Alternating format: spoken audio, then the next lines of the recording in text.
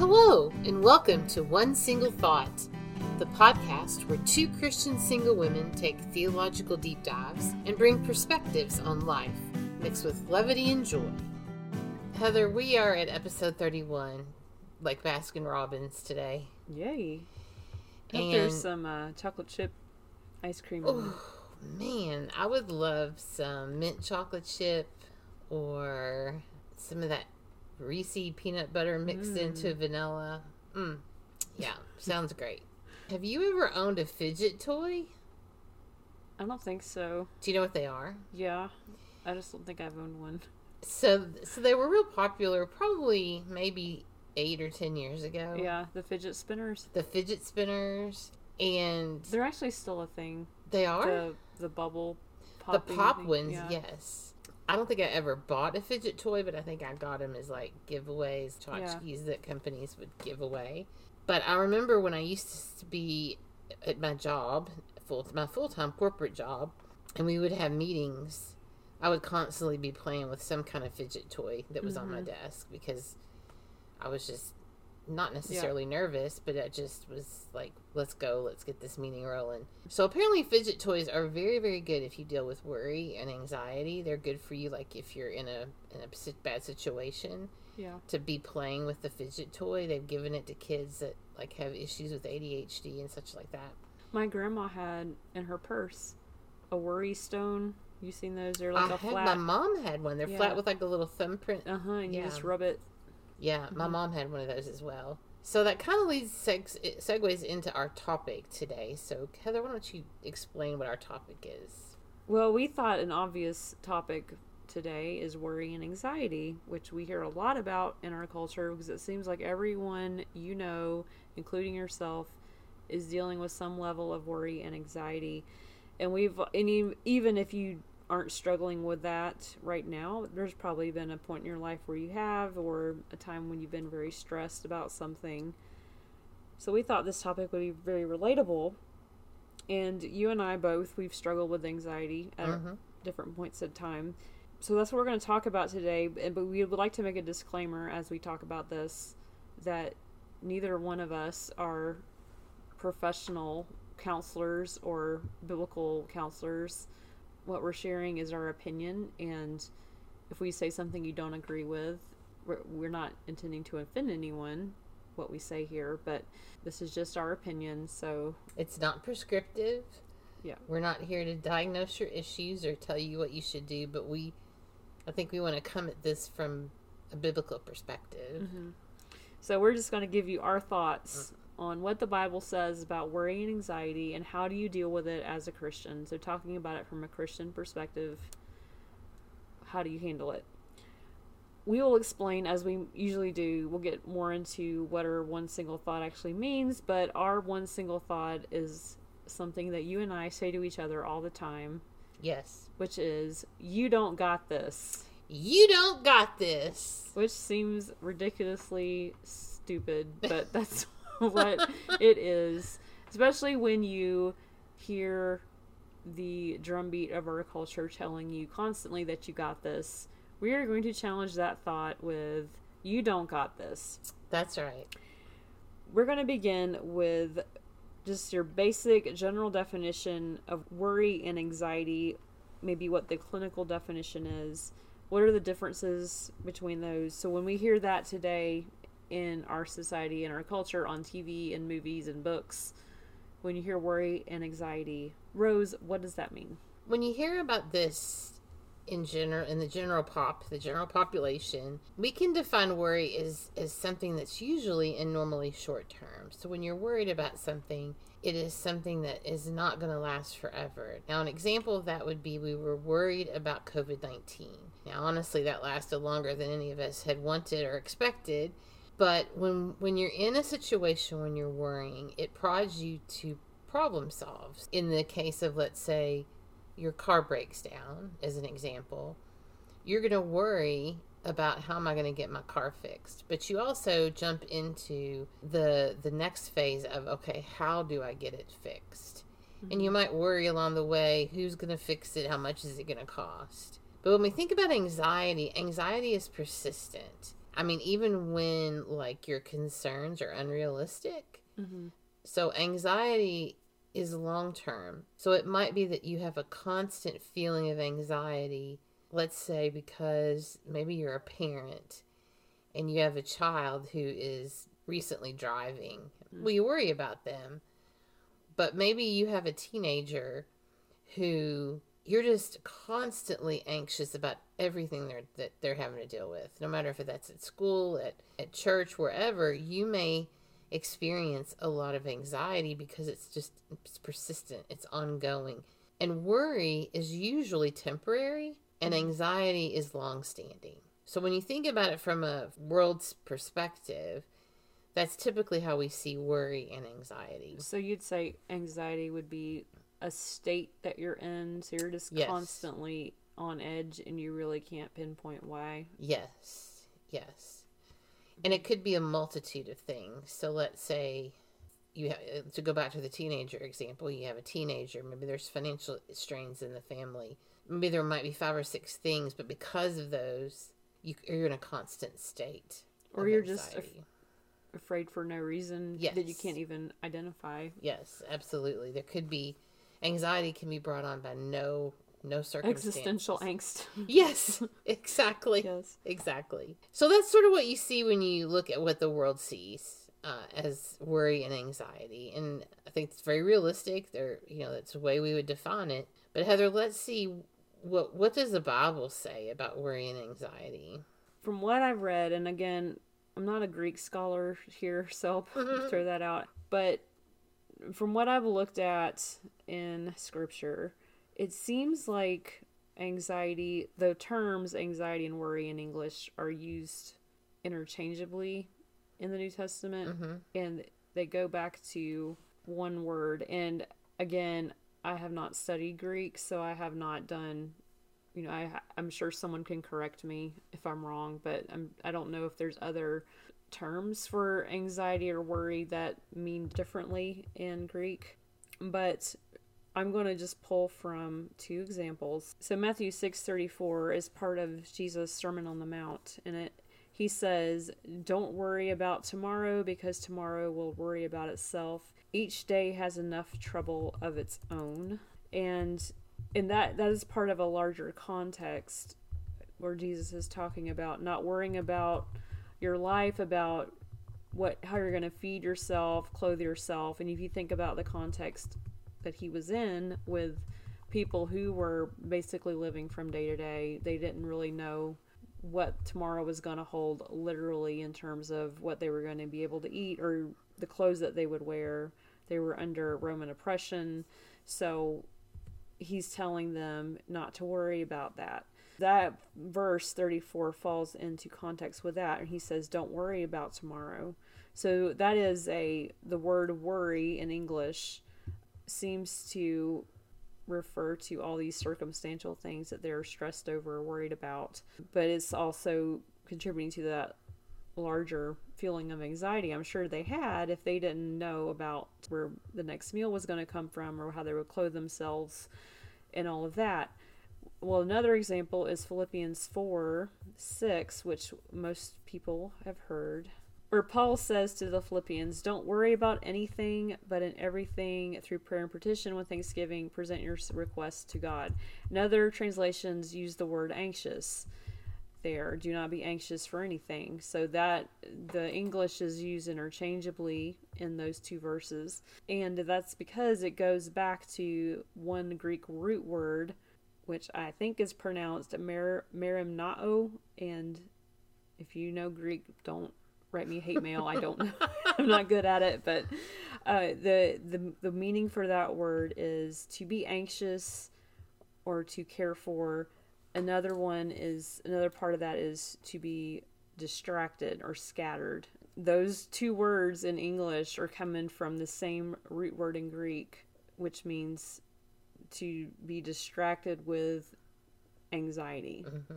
I think from what I've understood and read, and you can Google verses on anxiety and you will get all kinds of, there's many verses in the Bible about being anxious and worry. And The theme is constant that if you are a follower of Christ, we are not to worry.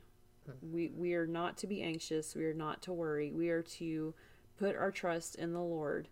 Now, if you read through Psalms, you're going to see a lot of anxiety there because David was constantly being hunted down by Saul. He was facing enemies. He was under a lot of stress and a lot of anxiety, and you see that constantly. So as human beings, we're all going to experience worry and anxiety. Where it becomes sinful is when we let that become all consuming and we don't trust in the Lord. There's a gray area from where anxiety is an emotion you have and it crosses over into being sinful. It's kind of hard to figure out where that is. We will get to that a little bit more in a few minutes. But we are told, especially in the New Testament, that we are not to worry. We are not to be anxious for anything. We are to turn to Jesus with our worries and our concerns. We are to cast our cares upon him. That's in 1 Peter. And in John 14, Jesus talks about, he speaks of comfort to his disciples. They're about to face the worst thing imaginable by watching Jesus die on a cross. He knows they're about to go through this. They're also about to face intense persecution for being his followers, but he's speaking comfort to them and telling them not to worry, to trust him, not to let their hearts be troubled. He is their peace, and he leaves with them, with us as believers, the Holy Spirit who is there to comfort us. Even Paul, the Apostle Paul, who tradition says was the greatest Christian who ever lived, even he faced difficulty. He faced people who were out to kill him. He was shipwrecked. He went through all kinds of ailments. In 2 Corinthians 12:7-9, Paul talks about the thorn in his flesh, and he talks about how he had this he calls it a thorn in the flesh or a messenger of Satan. We don't really know what he was talking about for sure, but he prayed because it was tormenting him. So tormenting leads you to believe some level of anxiety. He prays that the Lord will take it away. The Lord says no, because this is used to strengthen you. Paul quotes the Lord by saying, "My grace is sufficient for you, for my power is perfected in weakness."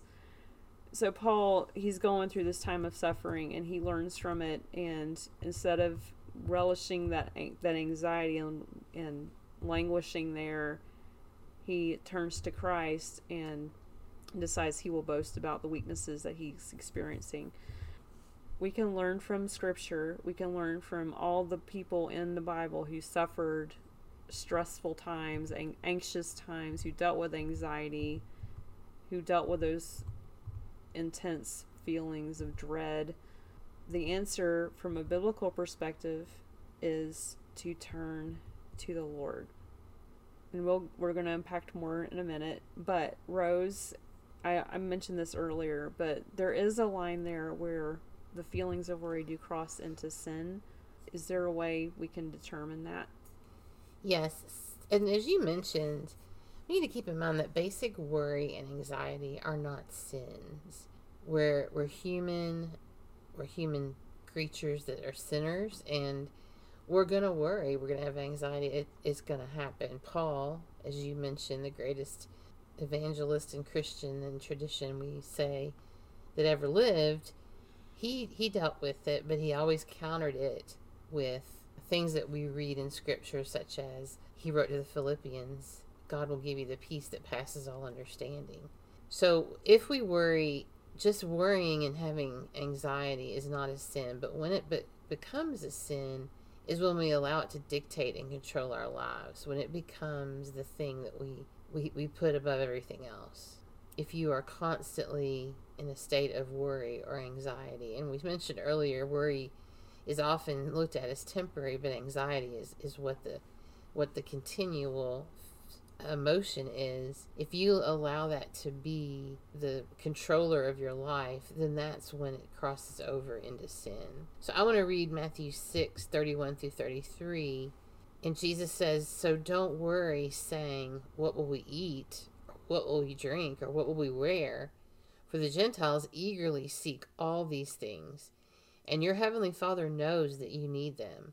But seek first the kingdom of God and his righteousness, and all these things will be provided for you. I thought it was interesting, Heather, when you said that the original Greek word encapsulates the definition of distracted. And when I read this passage in Matthew, what I think about is Jesus is saying, you're worrying about what you're going to eat, you're worrying about what you're going to drink, what you're going to wear, all those things. But then he says your heavenly Father knows what you need and when you need them. And he points them back to seeking God first. And so I think that really makes a lot of sense when we think about the original root of that word of worry and anxiety in Scripture. Is part of that definition is being distracted. And I think that includes, to me, when we don't keep our eyes on Jesus and we're distracted, we are going to struggle more with worry and anxiety.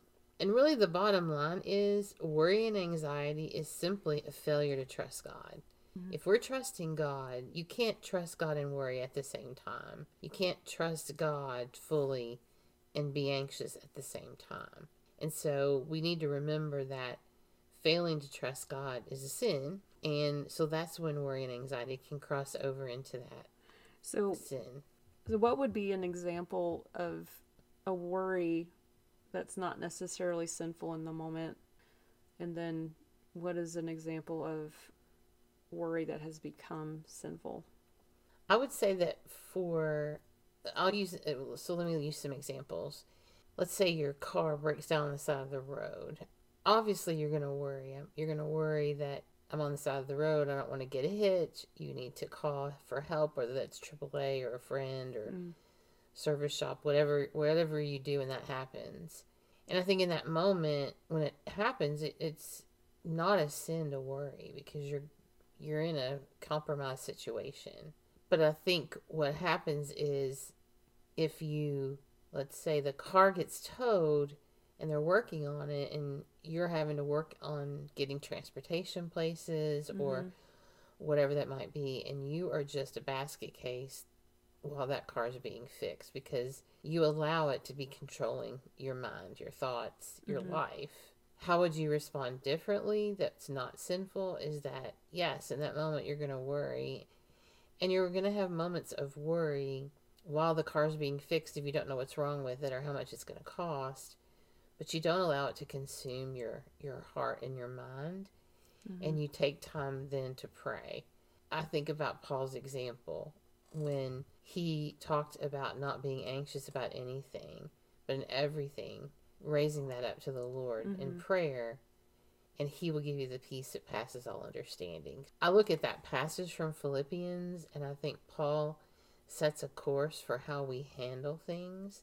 So if he's saying, don't be anxious about anything, that's presuming you're going to be anxious about something. Yeah. And he's telling us, or he was telling the Philippian church, don't be anxious about anything. Then he moves into, what do? We pray. We give it up to the Lord. And then he will give us a peace.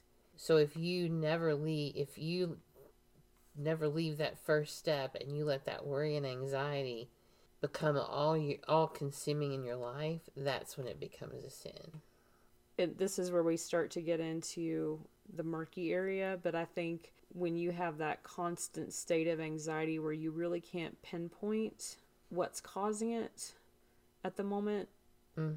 So there's a gray area, because when you have that constant state of anxiety where you're constantly feeling anxious, you don't really know why, and everything that happens in your life, it constantly sets you into this anxious spot where you're just worried about everything. There can be two different things going on. Either you have some kind of medical issue, a clinical issue, because I will agree, and we are not professionals here, we're just opinions, sharing our opinions. I will say there are people that have a clinical thing going on within their brain that is causing them to be more anxious, and that maybe medication is needed or therapy, counseling, that kind of thing. But I think, my opinion, the majority of the time, it's because we're living in a fallen world and it's a sin issue for a lot of people, especially Christians who constantly live in this state of anxiety when we're told in Scripture we are not to be anxious and we're not to worry. But we have this constant fear of what's going to happen tomorrow and all these things that you have to do in your life, which overlaps a lot of topics we've had about doing too much or being too independent or trying to take on the world ourselves. We're not trusting in the Lord with these things because we live in a fallen world. We live with sinful people. Bad things are going to happen, and we can't cling to ourselves as the hope that we have to get through everything, which gets to our one single thought here in a minute. But that gray area where worry can cross into a state of anxiety that's very sinful, that's very, very possible, especially for Christians, definitely for lost people, for unbelievers. But I think there also can be a medical thing going on, and that can be hard to determine for some people. So Heather, let's talk about, what if you know somebody who's struggling with worry and anxiety? And I think we both have indicated that the struggle is real for Christians and non-Christians. Doesn't matter whether you follow Christ or not. We often battle that. What would you have them start to do? You and I both agree. I think the first thing to do, if you're dealing with constant anxiety, so not just circumstantial worries over something that's going on, but if you're just constantly anxious and you don't really know why, first thing to do is go to your doctor, get checked out just to make sure there's nothing going on, because medical condition, diseases and heart issues, hormonal issues, those all can affect you mentally, cause anxiety, cause stress. So that's definitely the first thing you want to do, is get checked out by a doctor. And I will say, these things I'm mentioning here, I think they should all be done simultaneously in a way. Don't just do one at a time, but just start really attacking it and trying to figure out what's causing it. But first of all, get checked out by your physician just to make sure there's nothing going on physically. But then seek counseling from a mature believer. I think that's very important. Not necessarily an official counselor, right, but just somebody who's been there, who's wiser, who is strong in their walk with the Lord, and seek their advice. Maybe there's someone who's been where you are. Maybe if you're a single parent and you're dealing with just the anxiety of raising kids on your own, and you're not really sure what tomorrow is going to bring, and you're just constantly worrying, go to a wiser, older parent. So, say if you're a woman, go to an older woman her children are grown and she's been there, she knows what it's like. Whatever situation you're in, just seek out someone who's wiser and who can point you to biblical answers and how to deal with it. But then while you're meeting with that person, make sure you're also spending time in God's Word and praying, and not just making that a cop-out answer, but that the spiritual side of this is very important. We can't just say it's all your brain, it's all, just outside stress that's causing this. Like, what is going on with you spiritually? So go to the Word, see what God's Word says about His promises and what you should be doing when you feel anxious. How do you respond to it? So asking the Lord to reveal if there is sin, where is it? What's going on with you? Is there something that you're not dealing with that needs to be dealt with? And meeting with somebody, a wise counsel like that, will help you figure that out as well. But sometimes you might need to seek out a professional counselor. So if you are dealing with a lot of anxiety, you've prayed, you know what the Scripture says about it, you believe it, you've asked advice from other people. If it's still not resolving, maybe you need to go talk to someone who's got some professional counseling and that background where they can really help you. And we from our perspective will recommend for Christians to seek counseling that is based in a biblical worldview, so you're not getting those ideologies that are counter-Christian And the type of counselor you visit will vary. Different Christians have different opinions on what type of counselor you should be seeing. If you are a believer, there's biblical counseling, and then there's more of a secular approach, a more cognitive approach to counseling, and going to your doctor to get medication. Rose, what is the balance between those different approaches? Biblical counseling, secular counseling, seeking medication. Do you have an opinion on that? What are your thoughts? I believe there should be a process before you go directly to medication. I think often in the culture, and Heather may share this a little bit, but oftentimes medication is the first thing that anybody wants to do. Give me something that I can pop and it'll make me feel better. Give me the Xanax. Give me the Xanax, yes. And I am not anti-medication. I mean, I will give a short testimony that I myself am on anti-anxiety medication, and I went on it back in 2011. I have, as I've mentioned on here before, I have rheumatoid arthritis and I deal with chronic pain.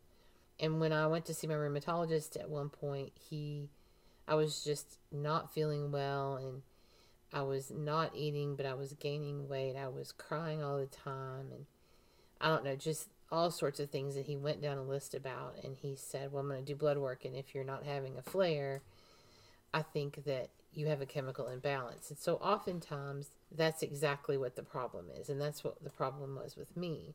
But there should be a process before going directly to medication. I was a little bit iffy about even going that route. And at the time, I shared it with my accountability partner and asked her to work with me on, is there sin that you see in my life? And help me, point me in the direction if it is. And then I spent time in the Word.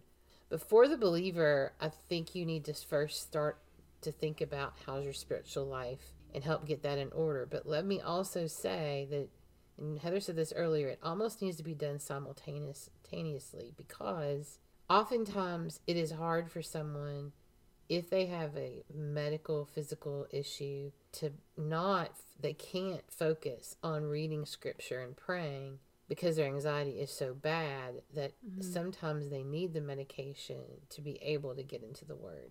And so I believe that that needs to happen first. But anybody that's dealing with anxiety, I always would recommend to go to a physician first. Go to your primary care, ask them to run some tests. If you're a woman, you might go to your gynecologist because, as Heather said earlier, it could be hormone related. And that way they can see that physically if you're having any issues. From there, I think that's when, as a believer, you move into a time of discerning, how can I get back on track? And you can't do it. We said this was a single thought about living in community in your local church. You can't do it. No man is an island. You can't do it by yourself. So whether that's an accountability partner, whether you ask a mature believer to meet with you to help get you focused back in the Word, whether that's just being a part of your local church and being committed to attending Bible study, being in the service, focusing on that and having accountability, whatever it is that you do, you're going to need help to do it. And I think biblical counseling is a great option if you're at a point where you really need even more structured help. Mm-hmm. So if I sit down with somebody to kind of be a mentor or an accountability to them, doesn't necessarily mean that we're going to work through any sort of issues in their life. They just need to get back on track. Mm-hmm. Maybe let's say they're on medication for anxiety, or maybe they're not, but they've got these issues, and we'll go to Scripture to see where Scripture can address that. And that's really what biblical counseling is about, is treating, quote unquote, the issue by going to the truth. If you go to non-biblical counseling, and when I say non-biblical, there's different types of counseling with Christian counselors. But if you go to non-biblical counselors, they're not necessarily going to point you back to Scripture. In fact, 99% of them will not, unless they are a Christian counselor they're trained to do that. So you have to make a decision if you want to go to a biblical or non-biblical counselor. And maybe you want to go to a counselor that isn't a biblical counselor, but they are a Christian. Then they can help you work through some things with your anxiety. But I think that it's a combination of physical need, what maybe is off in your system, or maybe it's just an adjustment of diet, adding vitamins, who knows. But a doctor should be able to help you. And from there, a determination of whether or not that you need counseling. And whether or not that's biblical or non-biblical. If you're not a believer, obviously, you're probably not going to go to biblical counseling. But if you are a believer, whether you go through official biblical counseling, I believe you really need the counsel of someone mature and wiser, they've gone longer on the journey than you have, to help you focus and get you back into the Word and into a place where you can focus on growing spiritually. So Heather, as we close, how do we combat what the culture tries to tell us about worry and anxiety? Well, again, in my opinion, I think we tend to claim anxiety way too quickly. That, in other words, claim that I'm just an anxious person, and kind of languish in that and make it our identity that we're just anxious, and we can't really help it, and that's just the way it is, and I've got to learn to handle it, and just chalk it all up to that without really digging down and saying, okay, wait, maybe there's something deeper here. I think the culture is very much on the self-help train, where they constantly tell you, and I guess they're well-meaning, they're trying to encourage you in situations. So if you're facing a difficult situation, they say, you got this. We've said this before in previous episodes, how much we hate that phrase, because we don't know if we got this. I mean, anything can happen, and we trust the Lord with our future. That's, as Christians, that's who we trust, and we know He is sovereign and He is in control of what's going to happen. So we don't got this. That's our one single thought, is that we have no control, and to worry over something and to just make constant anxiety over life, how we're going to just make that how we choose to live, is just not good to be in that situation where I'm just going to be an anxious person. That's how I have to deal with my life. And all my life I'll just be this way because I'm anxious, and there's nothing I can do about it because I've got to have this. I've got this. I've got to be in control. And that's what we're hearing from society, constantly telling us that we have the power to fix ourselves. And if you don't have that power, or if you can't do it, then that causes more anxiety, which is a vicious circle, and we can't shake that on our own. Heather, I was just thinking while you were sharing that I think one thing we have to keep in mind is that worry and anxiety have been around since the fall. And I looked at the passage in Genesis 3 when Adam and Eve realized that they had sinned, they had done wrong, and their eyes were, it says in Genesis 3:7, then the eyes of both of them were opened, and they knew they were naked. So they sewed fig leaves together and made coverings for themselves. Then it says in verse 8, then the man and his wife heard the sound of the Lord walking in the garden at the time of the evening breeze, and they hid from the Lord God among the trees of the garden. And later, Adam tells God that he was afraid. And so I think, when they made the fig cover, sewed fig leaves together as a covering, knew they were naked, knew they had done wrong. It doesn't say that in the scripture, but they obviously were fearful, and I'm sure were worried what was going to happen next. When you do have worry and you have anxiety, don't be ashamed of that, or don't feel like that's not normal, because it is very normal for all of us. What we're trying to point out is that God is the only person that can get us through those situations. Mm-hmm. And we have to focus on Him and not ourselves, because we are not able to do it. That's why we don't got this. Yes. All right, Rose, do you have a anxiety-related one random thought? I do. My one random singing thought Ooh. is high anxiety. What's that from? It's from an old Mel Brooks movie called Okay. High Anxiety, and he sings it. And Is that a play on High Society? I think so. Okay. Yes, I believe so. That was the one song that fit, and it was about anxiety. Great. According to the National Institutes of Health, chronic anxiety increases your risk of heart disease, diabetes, substance abuse, chronic respiratory diseases, and gastrointestinal conditions. Oh. So, if we live with anxiety, we're going to be sickly. we're going to be at increased risk for all of those terrible things. So that is what I call high anxiety. So Heather, what's our one Ricky thought today? Well, I'm going to mix it up and give us some non-anxiety or unanxious thoughts for Nice. Ricky, just to give you some lighthearted laughter. We need levity. Yes. My one Ricky thought is, what is this magical window? I've had Ricky, he's been in my household for about 1.5 years now. It's hard to believe. It seems That's like I hard just to got him believe. yesterday. And he has just now discovered, in the last couple of weeks, he has just now discovered the TV. He's taking a while to figure that out, Yeah. but that's good. And I mean that, by that I mean, he's just now discovered that people and animals and things appear on the TV. And he's become very fascinated with the local news. Mm.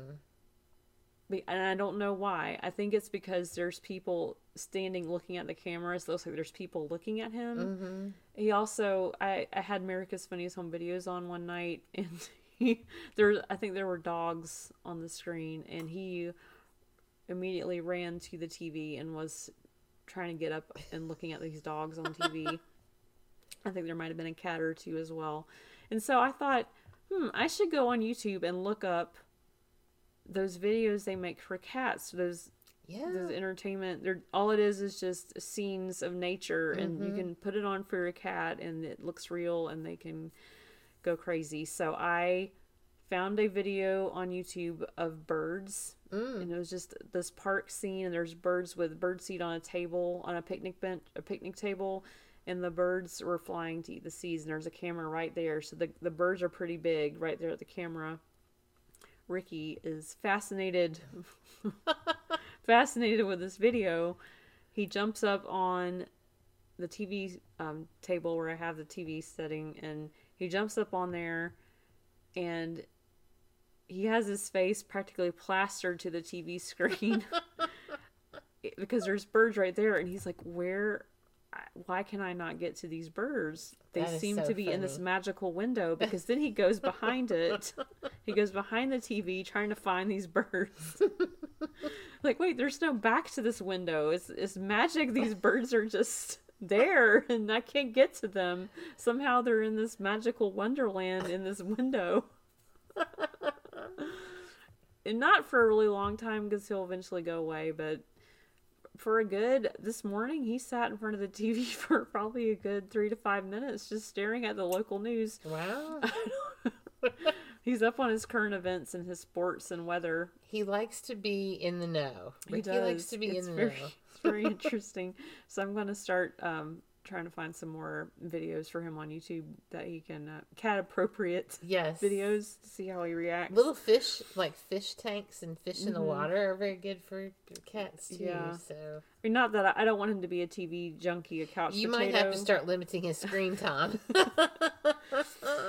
But it is pretty funny because it's like I'll have the news on or something and not really pay attention, and then all of a sudden Ricky will sit up he'll be on the couch, he'll sit up straight, staring at the TV and run to the TV and sit down like they're saying something very important. I need to pay attention. Like, what did you hear, Ricky? What's going on? Is the world ending? Yeah, he's like our own Amber Alert. Oh, it's so funny. All right, more levity for us, Rose. What is our one single question? Our one single question tonight is, name a time you thought you got this and it turned out you didn't. So, Heather, And we're going funny with this one. we right? are going funny, so let's hear it. Pre-pandemic, so we were before Back in the good old days. Back in the good old days of pre-pandemic work life. I was in the office. I was microwaving my bowl of chili, and there were other people in there, probably about 3 or 4 other people in there. We had a bunch of microwaves in the break room, and so everybody's heating up their lunch. I go to take my bowl out of the microwave and proceed to spill it. Not just spill it, but spill it all the way down the cabinet, all over the refrigerator, and all over the floor. And I saw it happen. You know, when something like that happens, it happens in slow motion. Right, yes, like And it I'm lasts thinking, 5 I minutes. can catch it. And it just dumped everywhere. And I just kind of stood there and looked at it. And in my head, I thought I had it. And apparently I didn't. And it was all over the floor. This sweet lady said, I'll go call the custodial crew and ask if they can come over here. And Oh, because that's basically at that point I'm on the floor on my hands and knees with paper towels trying to wipe up this huge mess. I don't know how all that chili could have come out of this little bowl I had, but it was a lot. Mm-hmm. So I managed to get all the excess cleaned up. I do think the custodial crew came eventually, but for a few days after that, there was this huge orange stain because we had this rubberized floor in through there. Oh no. And so it was like my mark I had left for weeks of this huge orange stain. I should go back up to that floor sometime and see if there's still the stain there, like where I left my remnants. But I definitely did not have that. I thought I did, but I didn't. So here's the big question. Just the pressing question on my mind. What did you end up eating for lunch? Because obviously all the chili. I don't fell out. remember. I guess I had whatever was left in my lunch bag. I'm sure I brought snacks or something, but I don't think I ate much of anything because with my celiac disease, I can't really just go to the restaurant next door and get something. So I don't really remember what I ate. Probably not much. Anyway, what about you, Rose? I'm sure you've got one. Oh, I have a plethora, but we'll use one that's probably one of the most recent. So, of course, as you all know, I'm in a wheelchair. Most of the time, I walk around some. And there was a former employee of mine that was going to come. He was in town, and I haven't seen him in person, I haven't seen him since 2019. And he was in town, and he was going to come by and see me. So I was very excited, and so I was trying to get everything caught up before he got here. And I had to go take my medicine, my afternoon medicine. And so I went, got my pills, and I was in my wheelchair. Now, I had my prosthetic on, so I could have walked over there, but I opted not to because sometimes you just could go faster in the wheelchair than you can walking. And I got the pills out, and I was hurrying around, scurrying to try to get it stuff done. And I went to take those pills, and I wasn't paying attention, and I dropped one.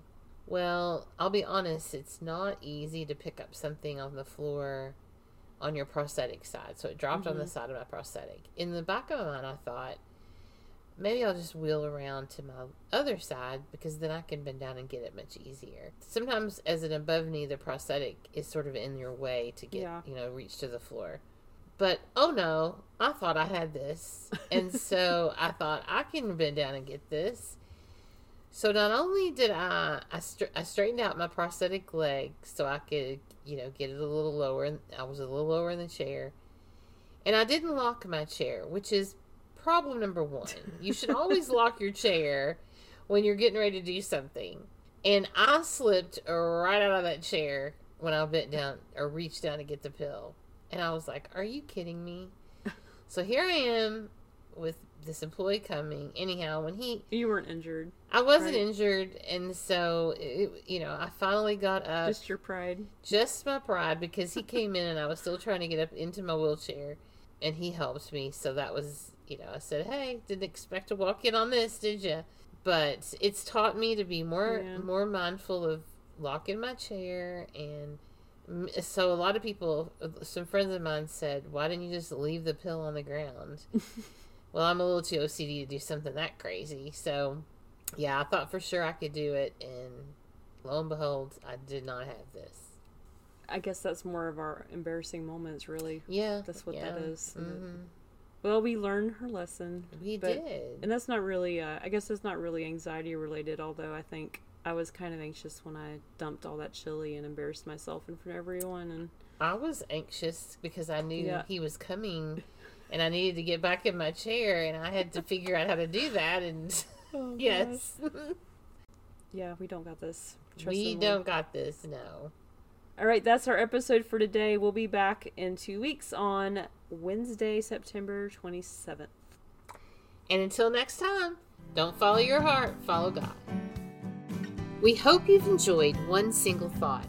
Our theme music is provided by Lindsay Cook, and we're so happy you joined us. Please be sure to share this episode with a friend, and don't forget to subscribe so you won't miss a single episode. We'd love it if you'd rate and review our podcast so more people can find us and join our tribe of listeners.